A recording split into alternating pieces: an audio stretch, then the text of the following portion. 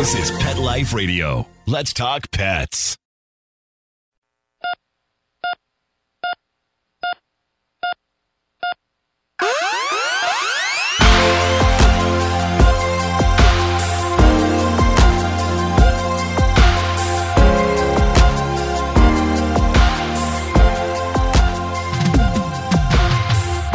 Welcome to ER Vet on Pet Life Radio. I'm your host, Dr. Justine Lee, and I'm an emergency critical care specialist and toxicologist.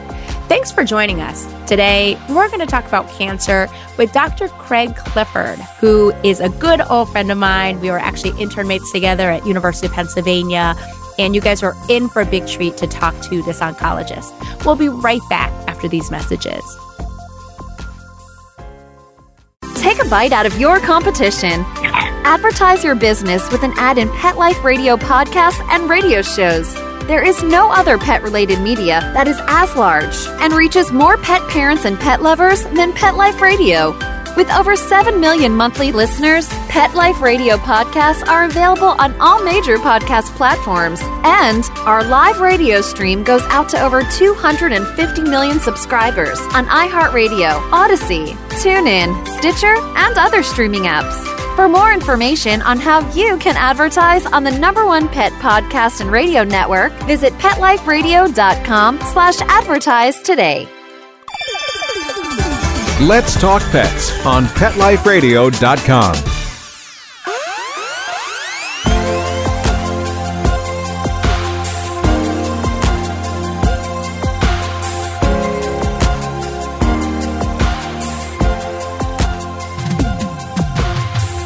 Welcome back to ER Vet on Pet Life Radio. Today, we're going to be talking about a really important topic, something that's near and dear to me because I lost all my pets this way, and that's about cancer.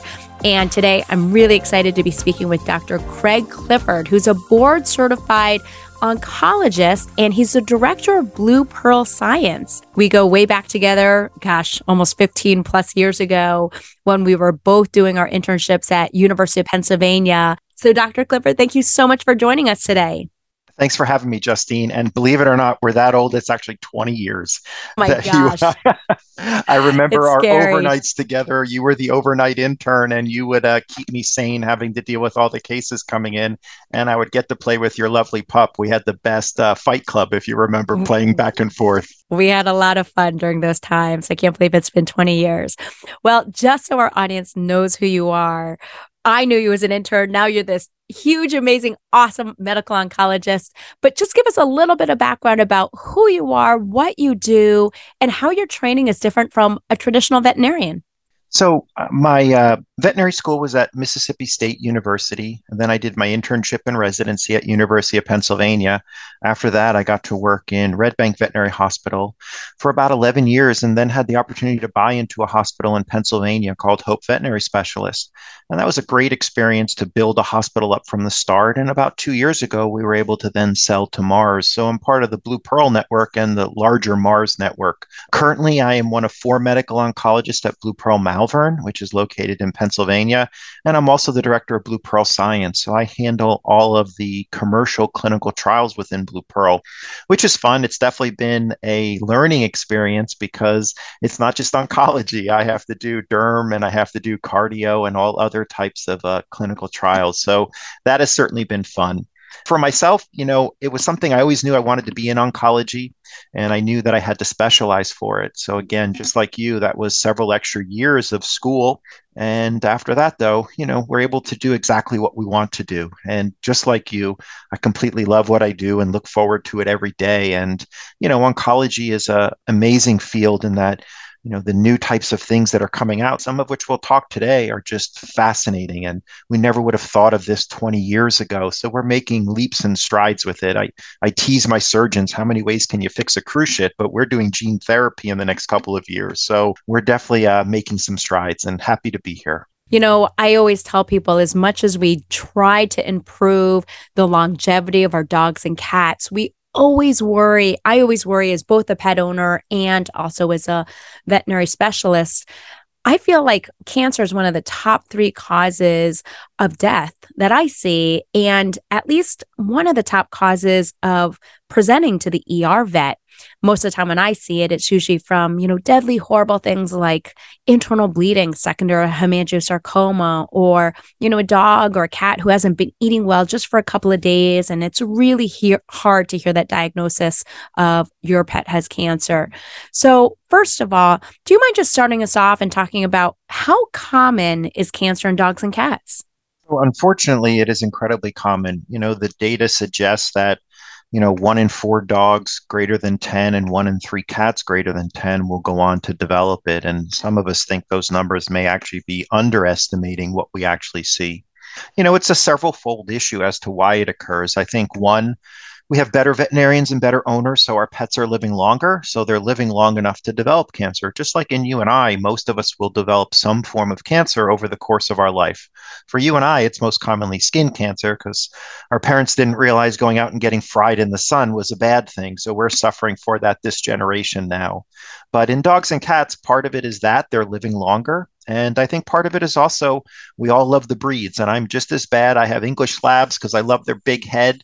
But really, the best thing is what we call hybrid vigor, which is basically a mutt. Those are the ones because when we create these breeds, we actually can leave errors in them. And that's what predisposes many of them to the diseases we have. What's really interesting is they had done some research looking at osteosarcoma, which is the most common bone tumor of dogs. And they looked at other large mammals like whales and elephants. And believe it or not, they don't get osteo. But why does our Great Dane, why does our Great Pyrenees get them? And what it comes down to is within our body, we have a check and balance system. And some of these things within our cells are called tumor suppressor proteins. And basically what it means is if the DNA becomes damaged at all, they tell the cell, you need to fix yourself, stop growing, or you need to die. And the challenge that has happened by changing these breeds, because think about it, we went from wolves to dachshunds in 10,000 years? The tumor suppressor proteins have not caught up. So mammals such as rhinos or elephants or whales have much more tumor suppressor proteins than many of our breeds do. So to be honest, unfortunately, it's partly our own fault. So interesting. If you told me 20 years ago that dogs and cats would be living longer and longer, even from when I graduated vet school, I do feel like our pets are living longer. But as a result, you're right, I do feel like I am diagnosing cancer more in the ER setting. Now, do you mind just talking briefly about what are the top 3 cancers in dogs versus cats? Yeah, so dogs, certainly I would say lymphoma, which is an immune system cancer, is probably number 1 in both species. It is, for a medical oncologist, represents almost 20% of our caseload for dogs and maybe 15 to 20% of the caseload in cats. The next in dogs, I would say, is probably sarcomas. And sarcomas is an umbrella term. So there's many different types. We have what are called typical, which a lipoma actually fits under. And then we have the more aggressive, which is what you're describing that you see on ER, which is hemangiosarcoma, a tumor of blood vessels. And I kind of view that cancer that the tumor is like a water balloon, where the tumor is the balloon and the water is the blood. And what often happens is it gets bigger and bigger. And just like a water balloon, it breaks. And when it breaks, these dogs collapse and come into ER. So you've seen them too many times, unfortunately. I think osteosarcoma is another one, a bone tumor that we tend to see, and it occurs in our large and giant breed dogs. Those would probably be in the midst of some of the top ones, along with maybe mast cell tumors in dogs, which is also an immune system cancer of the skin. And it is very common within certain breeds, such as our brachiocephalic, our pushed-in nose dogs. For cats, I would say lymphoma by far is number 1. Mammary cancer, among others. Oral cancer, such as squamous cell carcinoma, is another one that we tend to see. And that one, unfortunately, is also a result potentially of us. Secondhand smoke is quite common in the development of this cancer in cats. I can't remember if you met Seamus, but Seamus was my cat that I had during my internship. And it was the first cat I ever had. And unfortunately, I ended up being diagnosed with squamous cell carcinoma. And I remember when I was talking to the dentist, when she quoted me, unfortunately, the average lifespan is about 5 weeks. And that's exactly what I got. And, I'm very anti-smoke because of the association with secondhand smoke. But even the presence of dental disease, there's some evidence that makes us worry that, untreated dental disease can also predispose towards squamous cell, which reiterates the importance of preventative care. There's oftentimes not a lot we can do when it comes to preventing cancer, but there are a few things. And, making sure that your dog and cat have annual physical examinations. And as they get older, making that every 6 months, making sure your pet gets annual blood work, especially as they get older, making sure that they get dental prophies to help minimize the risk of any kind of, secondary inflammation in their mouth, or being able to diagnose those masses earlier. Any other hints that you have in terms of prevention? Yeah, I mean, I think that, we tend to go by there's a list of signs that may be associated with cancer. And I think, one of the biggest ones that most owners do not pick up on is weight loss. We tend to think, and I did it with my own dog. We tend to think, well, they're an older dog, they're just not eating as much, so they lost some weight. But any unintended weight loss in an older pet should be looked at. If they're having GI signs, or they're more lethargic than normal, or any sudden weakness, they should be seen. Any lumps that pop up, they should be looked at. We know that it's very easy for the primary care doctor to simply aspirate them, but they can't do it if they're not brought in. And yes, many of them may turn out to be benign lipomas, but great, it's good to know that. If it turns out it's something else, we want to be on top of it because we need to be able to remove them. And that's one of the challenges, unfortunately, as you know, with cats with squame, is we don't catch it early enough to be able to remove it because it's such a difficult location. But many other areas we can. If the dog also has any sores or wounds that are not healing, or pigmented masses that are present in the body, those are all things that we should consider seeing them. And I can't stress enough exactly what you said. As the dog gets older, having once or twice a year visits with the primary care is important. Although it's a rare cancer, cancers of the anal sac are something that are commonly picked up by the primary care. And when they pick it up, they're usually small, and those dogs with surgery are cured. The good C word, cured. And I can't say that enough, that's because of the primary care. So that's where, exactly as you said, I can't say enough that they should be seen once to twice a year. And we're actually going to discuss in a couple of minutes a new blood test we have out that may be something to look at for select breeds. Thank you so much. Now, that's really helpful because, again, the more pet owners and veterinarians, veterinary technicians, the more ammunition we have to be able to catch cancer earlier, the more we can do something about it. I did want to ask you, when it comes to referring to a veterinary oncologist, we know that you have the advanced training of an internship and a residency. You had to publish a paper that you're a leader in oncology. How is that different from a veterinarian or a general practitioner in terms of treatment of cancer? Can a family practitioner treat cancer, like with chemotherapy? And do you mind just briefly touching on the difference of when you should self-refer potentially to an oncologist? Yeah, I mean, I think that it's a great question, and I think there's not a perfect answer for it. I think every specialist is a little different, and I think I've changed over time in regards to how I go about things. I think that there are many cancers that are cured by primary care doctors with surgery. So when I get referred a case to talk to the owner about, say, it's a soft tissue sarcoma or it's a mast cell, I usually say the veterinarian has the right of refusal as to whether their skill, they feel comfortable removing it. And if they do, then without question, I have them go back to the primary care for it. Not every case has to be cut by a specialist. In regards to the chemotherapy part, that's where it's a little bit trickier, only because the government has now come out with some new guidelines, which are incredibly strict. Even us at a specialty clinic, we had to revamp our oncology room. We had to have a negative pressure system. The room had to be separate where chemo is taken out and where we administer chemo. Plus, we use a closed system and all of the nurses are gowned up. And that's not something most primary cares have the ability with. So unfortunately, those regulations that have come down may make it harder for primary care doctors to treat. And that's rough because that may mean that some pets aren't, the owner may not want to refer. They may feel more comfortable with their primary care, and it may mean the primary care might not be able to help them. Having said that, though, we do have some new drugs that are out. One is an oral medication named Laverdia for dogs with lymphoma, which I view very much as a primary care drug, which is wonderful. The second is a new mast cell tumor drug called Stelfonta, which is an injectable medication. And I think that's also geared toward the primary care. So I do think, although in regards to chemotherapy, the government regulations may be pushing the primary care out from being able to treat, we have a number of other new products that are coming out that I think are more tailored to the primary care than they are the specialist. We'll continue with this really important topic right after these messages from our sponsors. For those fortunate to have experienced the deep bond and unconditional love of a companion animal, The death that follows can be one of the most difficult and misunderstood losses to go through. Many times, this devastating loss goes unrecognized and trivialized by family and friends, leaving grieving pet parents struggling to find healthy ways to cope with the loss.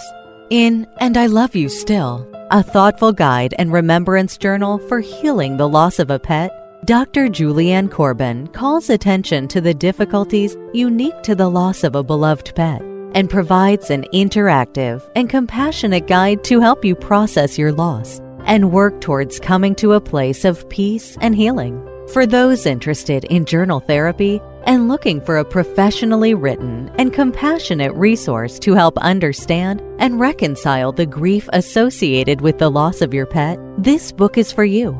And I Love You Still, a thoughtful guide and remembrance journal by Julianne Corbin, is now available for purchase on Amazon and other major book retailers. Let's talk pets. Let's talk pets On Pet Life Radio. Pet Life Radio. PetLifeRadio.com.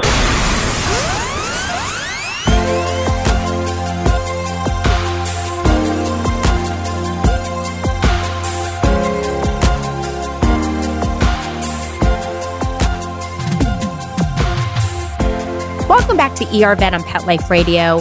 We've been speaking with Dr. Craig Clifford, and we've been talking about the different types of cancers that dogs and cats get. We've talked about the important common signs that dog and cat owners should be looking out for, from difficulty breathing to not eating to gradual weight loss to even signs like limping. If you notice any open wounds or masses getting bigger, remember, the sooner you diagnose it, the sooner you recognize it, the sooner it should be seen by a veterinarian, because then we can do something about it to catch it early. Now, I did want to ask you, I understand that you're the co-chair of the first of its kind Canine Health and Registry Exchange Scientific Advisory Board. Kind of a mouthful, but the abbreviation for that is called CHARGE. And this is a group that's made up of oncologists and veterinarians. Do you mind just giving us a little bit of information about what this advisory board does? Thanks for bringing that up. I neglected to mention that in the beginning as we were going through everything, but that's part of what we're here for right now, is that we are creating, and what has been created is a cancer registry. One of the challenges that we have in veterinary oncology, and this is a sad fact, is because we don't have health care for all our animals as we do in people, we know what is the incidence and what is the prevalence of many cancers. And that's very helpful for the scientists. It's very helpful for the person who gets it. And it's also helpful for the partners in industry. In veterinary medicine, we don't have anything like that within the States. So the challenge for me as a researcher is that I want the drug companies to come in and bring us new products that we can diagnose and treat these types of patients. But for them, they don't understand what the market is, because we don't even know what the numbers are. How many dogs truly get cancer in a year? What specific breeds are getting them more than others? So this is actually going to be the first step toward it. So the cancer registry, it's called a Take Charge Cancer Registry, is a big leap forward in this. And we put together a really stockpiled group of oncologists and surgeons making up the board that are above reproach people. And these are the people that are really going to help draw others to moving forward with this. We're in the process of reaching out to some of the larger groups within MARGE, such as VCA, Blue Pearl, and Banfield. And basically what's able to be done is they are able to take the medical records, upload them, make them anonymous, so we're not taking any information about the owner or anything other than the strict information regarding the cancer. That then is something that we can then start to build the database of it. So it can be done by the clinicians themselves, and it can also be done by the owners. So if we have an owner that really wants to take part in it, they can help upload their records within it, and their pet becomes part of the cancer registry. We can look at what are the top cancers within certain states, because interestingly enough, it does vary from state to state. So there's many things we're going to be able to do with it. And this is the first step, is really just getting the word out that we're doing this. And then we're going to start to build up this database. Now, the reason why I feel like this is important, because I know there was a recent Gallup survey of over 3,000 pet parents. And what this survey found was that there is a nearly 5 times greater incidence of canine cancer than human cancer. And more than 80% of the respondents in this Gallup survey believe that there needs to be more treatment to help dogs and, of course, cats with cancer. So with Charge, and specifically with this advisory board, what specific data are you looking for that's going to help guide cancer treatment, diagnosis, and even recognition? I think part of it's going to be understanding which cancers are particular in certain breeds, what ages they're getting it, because that's going to help the owner to understand that, okay, my breed often gets cancer above 6 years of age, not like the average dog, which is 10, it's above 6. So maybe that owner is going to be much more cognizant of what we just discussed, the weight loss, limping, sores, lumps, than they normally would, because they know that this could be something associated with cancer. So I think from the owner perspective, it's certainly going to be helpful. From the veterinarian perspective, once we start to understand this big data, and that's the important part of big data, that's also going to help us with our partners in industry. That's how we're going to get them to come in. Because we've made strides without question. 15 years ago, almost 20 years ago, they created a comparative oncology branch at the National Cancer Institute, believe it or not. And it focuses on dogs and cats as models for cancer.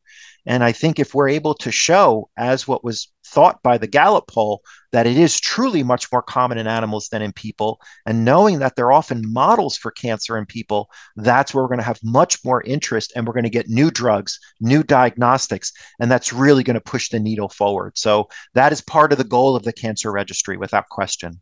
Interesting. I don't think most pet owners, human MDs, and oftentimes veterinarians, they often don't recognize that One Health approach, where a lot of the science between both human medicine and separately in veterinary medicine oftentimes are collaborative.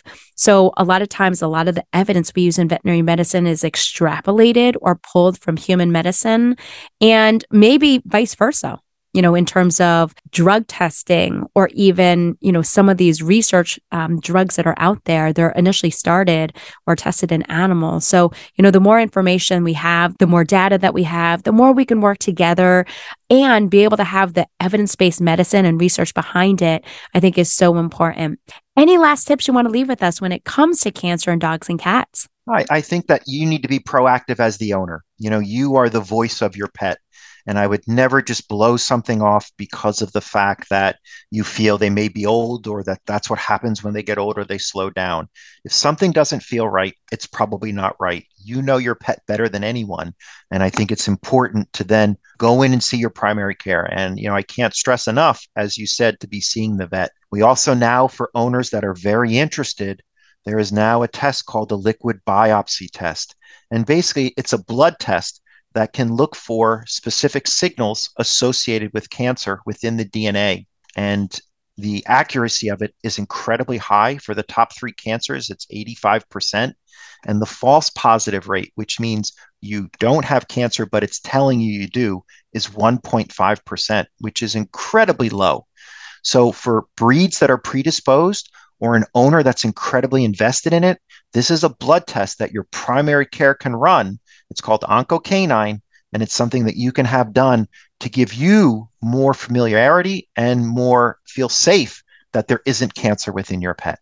I'm glad you brought that up. So with this liquid biopsy, a lot of times when we run routine blood work, and if you don't know what routine blood work is, don't forget, on a previous episode of ER Vet, I talked to Dr. Garrett Pachtinger about all the blood work we do in the ER. And that includes a complete blood count and a chemistry panel and a urinalysis test. Oftentimes we'll run these tests and the owners will say to me, well, you just ran several $100s of blood tests and, it didn't show any cancer.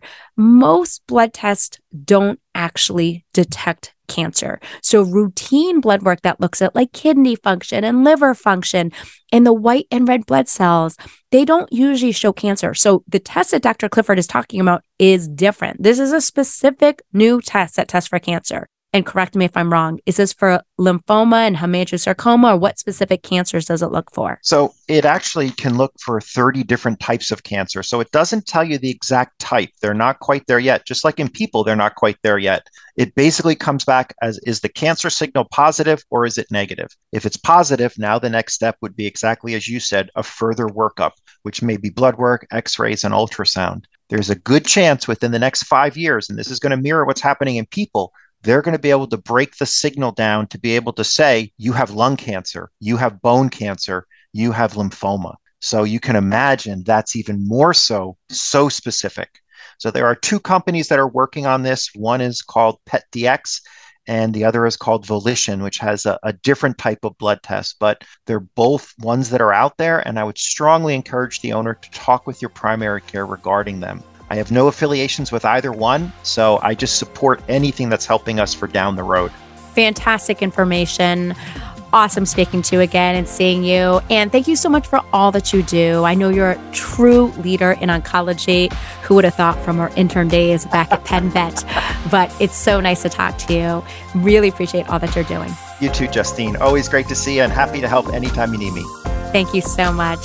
Well, that brings us to the end of today's show. Find me at drjustinelee.com, on Facebook or Instagram at Dr. Justine Lee, or email me your pet questions at drjustine@petliferadio.com. With that, we're out of time, and we want to thank our guests, Dr. Craig Clifford and Mark Winter, our producer, for making the show possible. See you at the next episode. Let's Talk Pets, every week on demand, only on PetLifeRadio.com.